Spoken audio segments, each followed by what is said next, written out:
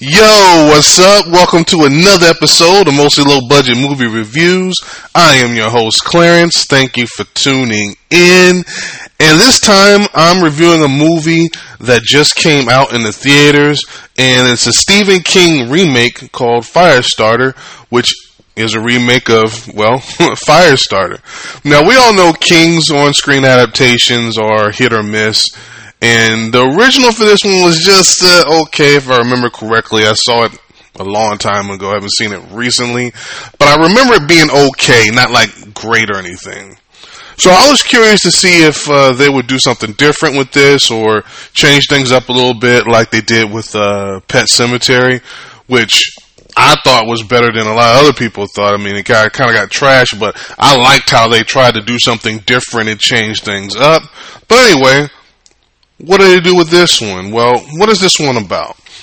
Well, we start out with this mother nursing and putting her baby in the crib. Shortly after that, a fire starts and it's clear it came from the baby. Then we get the credits where they do all the exposition. Spoiler free, but they get into the couple and how, you know, the experiments and their powers and all that kind of stuff. Fast forward, and the little girl, Charlie, is having issues at school with bullies and things, and it's kind of triggering her, and she's starting to have some trouble controlling her powers. Spoiler free, but there's this incident, and it's going to draw a lot of attention, so her parents know that they're going to have to, you know, leave or, you know, do something because it's going to attract the attention of the people looking for them, and, you know, they're going to be on the run, basically.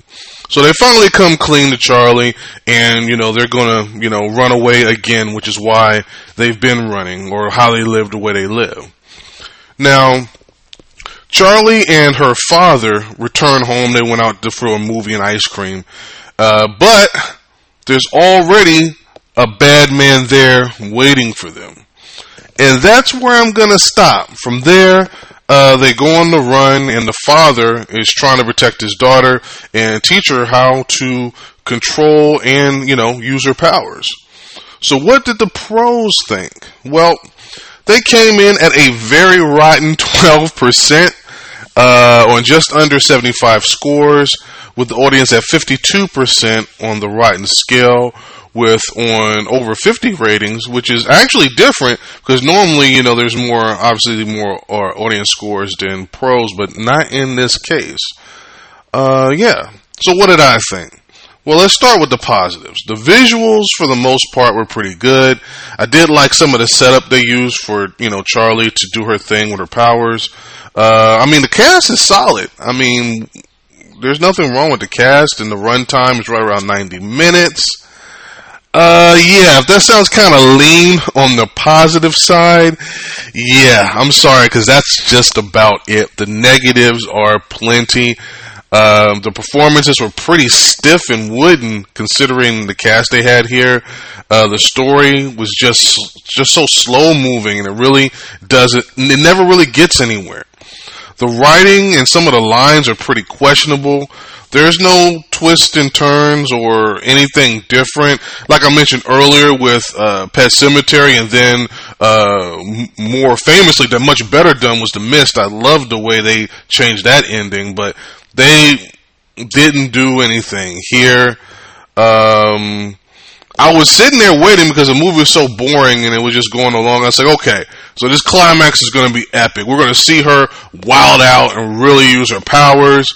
And that's when I thought she was going to get down. She pulled the hood up, and I thought she was going to get busy with it. It was just kind of ho-hum. That really didn't even pop.